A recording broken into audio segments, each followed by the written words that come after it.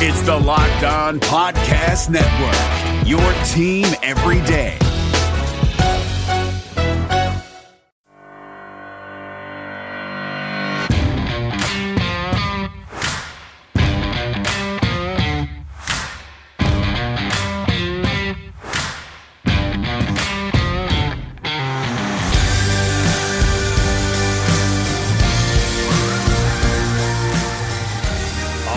Avalanche fans, good morning, good afternoon, good evening, and wherever you may be listening, thank you for joining the Locked On Avalanche podcast, part of the Locked On Podcast Network, your team every day. I am your host, Chris Maselli, with another episode, the podcast dedicated to your Colorado Avalanche. And like always, this episode brought to you by Built Bar at BuiltBar.com.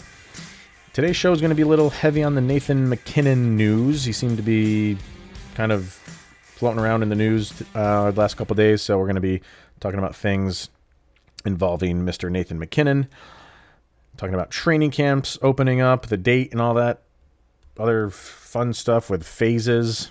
Seem to be moving on from phase 2 to phase 3 already. Well, soon we will be. We'll be talking about that. And first thing I wanted to say was the show yesterday, like you may have seen in your feed, and I had mentioned that last week, was a special episode that was site-wide on the Locked On Podcast Network. So I think everything going on in the world right now with the whole Black Lives Matter movement, or the continuation of that movement, it's been going on for a little while, but everything that's happened the past couple weeks in the world, 8 of our Locked On podcast hosts had got together, had a roundtable, and it's out, and that was yesterday's show. And I also said I took part in a NHL version of that. And me and hosts from the Tampa Bay show, the Locked On NHL show, Locked On San Jose, and Locked On Flyers, we recorded that Wednesday night, and the plan is for that to be out on Monday. I will let everybody know. It should be on the Locked On, it will be on the Locked On NHL channel. I wasn't anticipating putting that on my channel because, like I said, this is, you can go anywhere for that type of news if you want that, and I eat all that stuff up too when I'm not doing this show. But this show, I kind of want to be a little bit of a break from that, so I'm not going to take that recording and use it for my show on Monday. I'm going to do my normal show on Monday, but definitely go listen to it. Go to Locked On NHL on Monday. It should be up on Monday. And it's a really good conversation that we all had. So definitely check that out. So what do we have today? We got news that, we had news that phase 2 is current. And I said I really wasn't that excited about phase 2 because all it is 6 guys skating around, really can't do too much, can't really practice, can't really have coaches around. So phase 2 is meh. Phase 3, get a little bit more excited. And why? Because that's pretty much like a recreation of training camp. And we got a date. We now have July 10th is the date that the Players Association agreed on to open, quote-unquote, training camp. And those are for the 24 teams. The 7 teams that didn't make it, sorry. So over on NHL.com, you can read the article. Basically, phase 3 of the NHL return to play plan will occur provided that medical and safety concerns allow and the parties have reached an agreement on resuming play. The length of training camp and the start date for resumption of play, phase 4, will be determined. So, what does this mean? 2 things. This show released on June 12th. And they are saying July 10th. So great. This is great news. We know we are going to have training camp open in some capacity on July 10th. That's still a month away. So then immediately you're just like, well, that sucks because now we have to wait another month before we can get really excited about what's going on. And the other thing is, again, if conditions allow, we don't know. Like, everything that's going on in the world is nuts right now.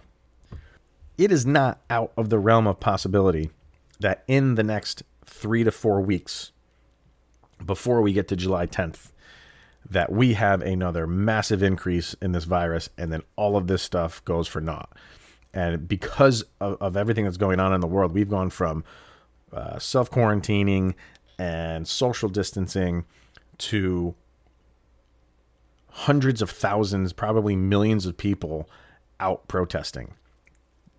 And what they're protesting for is great, but it's not good in terms of trying to keep this coronavirus and this arc at a minimum. So we were anticipating a spike maybe in the fall months, but because of all this stuff that's happening, it might happen earlier than that. So yeah, the league's got to do what they have to do. They got to put out their dates, and they can only go off the information right now. They can't say, well, because the world is the way it is right now, we're going to anticipate a rise in cases earlier than expected, so we're not going to come out with a date. I get why they can't do that. They can. They come out with a date, say it's July 10th. If everything continues to go to plan in phase 2 and around the world, and the teams are practicing their safety conditions and they check off all the boxes that allow them to come back to a training camp July 10th, if everybody's on board for that, we can do it.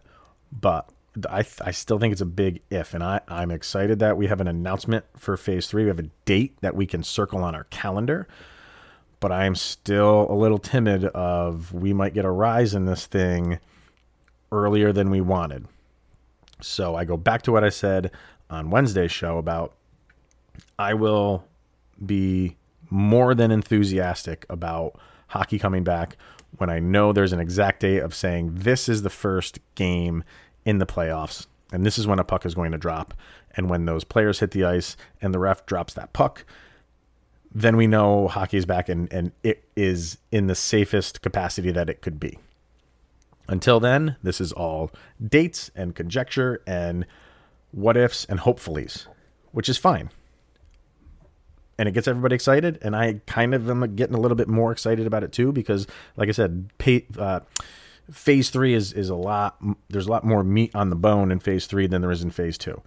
So if we can get to phase 3, that I would think that almost kind of puts us over the hump of getting back to play. Phase 2, I still feel like we're kind of climbing that mountain. Phase 3, I think we're like cresting it, and phase 4, we're playing. So, that is what it is. So we're still in that, yes, we're heading in that direction, but everybody still needs to do what they're doing for us to get back on the ice. And then, in this article, they just have some players saying, quotes that you kind of cookie cutter answers, that it's good news. They want to get back on the ice. Yeah, we all know that stuff. We want you guys to get back on the ice too. So let's all just kind of get there safely. That's what it is. So one thing that players might need when they get back on the ice, because they're going to need a lot of energy, is definitely Built Bar. Like I said in the beginning of the show, go to BuiltBar.com, put in the promo code LOCKEDON. You will get $10 off your first order. I've been talking about Built Bar for over a month now, and I would hope some of you guys ordered this stuff because it tastes phenomenal. They have fantastic flavors. If you have a flavor profile that you like, if you're a peanut butter fan, if you're a mint fan, I think they still have the cookie dough up there. If you're an orange chocolate fan, they have that. They have so many flavors. Go check out BuiltBar.com. Like I said, enter the promo code LOCKEDON, and $10 comes right off your first order. My name is Paul Stewart, a third-generation Irishman from Dorchester, Mass. I made it to the NHL as both a player and a referee. I was even elected to the U.S. Hockey Hall of Fame. When I was skating, I had my share of lumps and bumps. I gave a few back, too. As a stand-up old-school guy, I've always been hesitant to try fads, but recently I became a big fan of a company called Easy Feeling Wellness. A hockey buddy sent me 1,000 milligrams of intensive relief rub. Easy Feeling markets a line of natural plant-based hemp extract products, including gummies, soft gels with melatonin, and tinctures. Their motto is to enjoy every day, which all of us banged-up baby boomers and old skaters can relate to. Easy Feeling products are non-addictive, they don't get you high, and they're perfectly legal. Give Easy Feeling a try by going to easyfeelingwellness.com. They will even give you 20% off your first order by using my special code PS20. Easy Feeling Wellness. Enjoy every day. All right. So, like I said in the beginning of the show, a lot of Nathan MacKinnon news and kind of a big story coming out of Nathan MacKinnon on, was it TSN 1050's Overdrive. And what he said on that show was he was recruiting Artemi Panarin, pretty hard in the offseason. He was doing everything he could to bring him to Denver and play with Colorado. And in the interview, he said he tried to recruit Panarin to the Colorado Avalanche last summer before he eventually chose to go to the Big Apple. MacKinnon tried to sell him on the idea he wouldn't have to be, quote, the man every night. And he even offered Panarin his spot on the power play, which, I think Coach Bednar would have something to say about that. But he tried. And I remember Adrian Dater reporting that in the offseason that the Avalanche had a shot at getting Panarin. I think a lot of people were thinking they weren't going to go after him for a couple of reasons. We've talked about how the Avalanche kind of really don't go after the big names. But I think it was there, and I think Nathan MacKinnon might have tried to sway Joe Sakic in going after this guy and having that superstar power of saying, I want him. We need him. And it just didn't work out. He said he was bugging him every day. We tried hard to get him in free agency. I was bugging him every day, MacKinnon said of Panarin. I was trying everything to get him, but sometimes it's hard to compete with the Big Apple. And that, to me, is where the knife gets stuck in the heart, because that hits it on the head. It is tough to compete with the big markets, especially a market like New York. And were the Rangers the better team coming out of that offseason going into this season? No. I think all the signs were pointing towards the Rangers, still struggling a little bit, maybe improving, which they did do, obviously, from the year before, but kind of still in rebuilding mode. He wanted to be a part of that.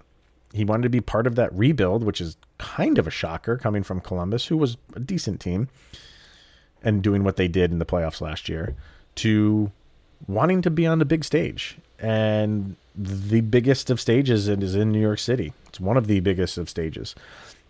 So it's in that's where it hurts, because he could have come to Colorado and slid right in there, and instantly that team would have been the overwhelming favorite to win it all.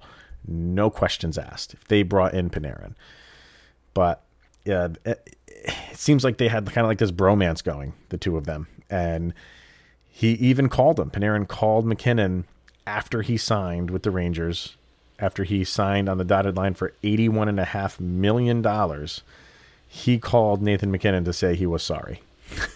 Said he's sorry that he had to choose New York. And he did say that the Avalanche were on his short list of teams. Does that make it feel any better? Hell no. Maybe even makes it feel a little bit worse. But the Avalanche are just fine. Clearly, they're doing okay. But to know that you were right at the finish line for a player of Panarin's caliber kind of stings a little bit. And to lose out to the big market when you're the little or the littler market, it kind of hurts a little bit. And it goes on, because MacKinnon was asked, who do you think is the Hart Trophy winner? And, he continues to blow smoke and just say he thinks it's Panarin. He says, I knew he was a free agent, so I was kind of watching him in Columbus. He's an amazing player. And then I watched him all season just from talking to him. Really nice guy. So maybe I'm a little biased with that, but that's why I think he should win the Hart this year. And to me, like, when it comes to the Hart Trophy and any MVP trophy, everybody wants to look at the stats. And we could have this conversation over several shows. But in my opinion, I really do think it should come down to Nathan MacKinnon and Artemi Panarin. Because if it's not for the value of those guys, and the word value is in the word MVP, cannot be overstated. If not for Nathan MacKinnon, are the Avalanche a playoff team? Probably, but they're probably a bubble team. If not for Panarin, are the Rangers a playoff team? No. Sure, they have some other talented players on that team, but he's made that turnaround bigger than expected at the time. So to me, that's value. Not just Draisaitl, who's got 110 points and plays with Connor McDavid. Is he a great player? Of course he is. I'm not trying to say he's not. But I think it should be between MacKinnon and Panarin. And Nathan MacKinnon agrees with me, so clearly great heads think alike. So yeah. One more story to get to on Nathan MacKinnon. The Score ranked the top 50 players remaining in the playoffs, and they completed their list. I don't know why people do this. They put them out in sections, like we're really like clamoring for it. But they finally came out with all of them, and they did 10-1. You knew Nathan MacKinnon was going to be in the top 10, probably the top 5, and we will reveal where he was right in a minute. Don't Luka now, but the Los Angeles Clippers might be in trouble. From our local experts to your ears, these are the biggest stories on the Locked On Podcast Network. Dallas Mavericks forward Luka Doncic dropped a triple-double and an overtime buzzer-beating three-pointer to tie their series with the Los Angeles Clippers. You have to listen to Locked On Mavericks today for a very hype Nick Angstadt. To the NFL, where 77 positive COVID tests from 11 teams were re-examined by a New Jersey lab. All of those tests have now come back negative. For the latest on the NFL's quest to return, subscribe to Locked On NFL and the new Peacock and Williamson NFL show. And finally, sources tell ESPN's Adam Schefter that Baltimore Ravens quarterback Lamar Jackson missed 2 training camp practices due to a groin injury. Listen to Locked On Ravens for the latest on the reigning MVP and why the team released Earl Thomas. Local experts on the biggest stories. It's the Locked On Podcast Network, your team every day. All right, so where did Nathan MacKinnon land in the Score's top 50 players of the playoffs, of the 2014 playoffs? So we'll go back to the beginning, and if I were to ask you how many players do you think would show up on this top 50, and again, this is just playoff teams, I think I was thinking 4, and I was wrong because it's only 3. And obviously Nathan MacKinnon is on it. Obviously Mikko Rantanen is on it. And I think some people might think, well, Cale Makar should be on it, but maybe just because of his youth and kind of inexperience, maybe he's off the list, and Gabe Landeskog is on the list because he's a little bit more experienced. And you would be wrong. Those two guys would be flipped. Gabe Landeskog is not on this list. And say what you want about that, and I think he should be. I'm not saying he should be, in the top half of it, but I think he kind of should round out the top 50. They put Cale Makar at 41, which, okay. And I think that goes in line with, we're going to put him on this list, and he could easily rise to the top of this list in the coming years, and he most likely will. They do have Mikko Rantanen on this list. He's at 35. Okay, I think his injury, and they do say that in the little blurb that they have for him, that all of the injured games that he missed kind of set him back a little bit, but he's still a force on this team, and he's definitely on this list. So then you get to, okay, where is Nathan MacKinnon? And I always feel like MacKinnon should be number 2. I have no problem at all with Connor McDavid putting him at number 1 for everything right now. And I'll get to I'm using air quotes when I say right now. And there's a reason for that, which is understandable. They have Sidney Crosby at number 2, which is kind of getting old. And I don't mean that as a pun, but, really, what is Sidney Crosby?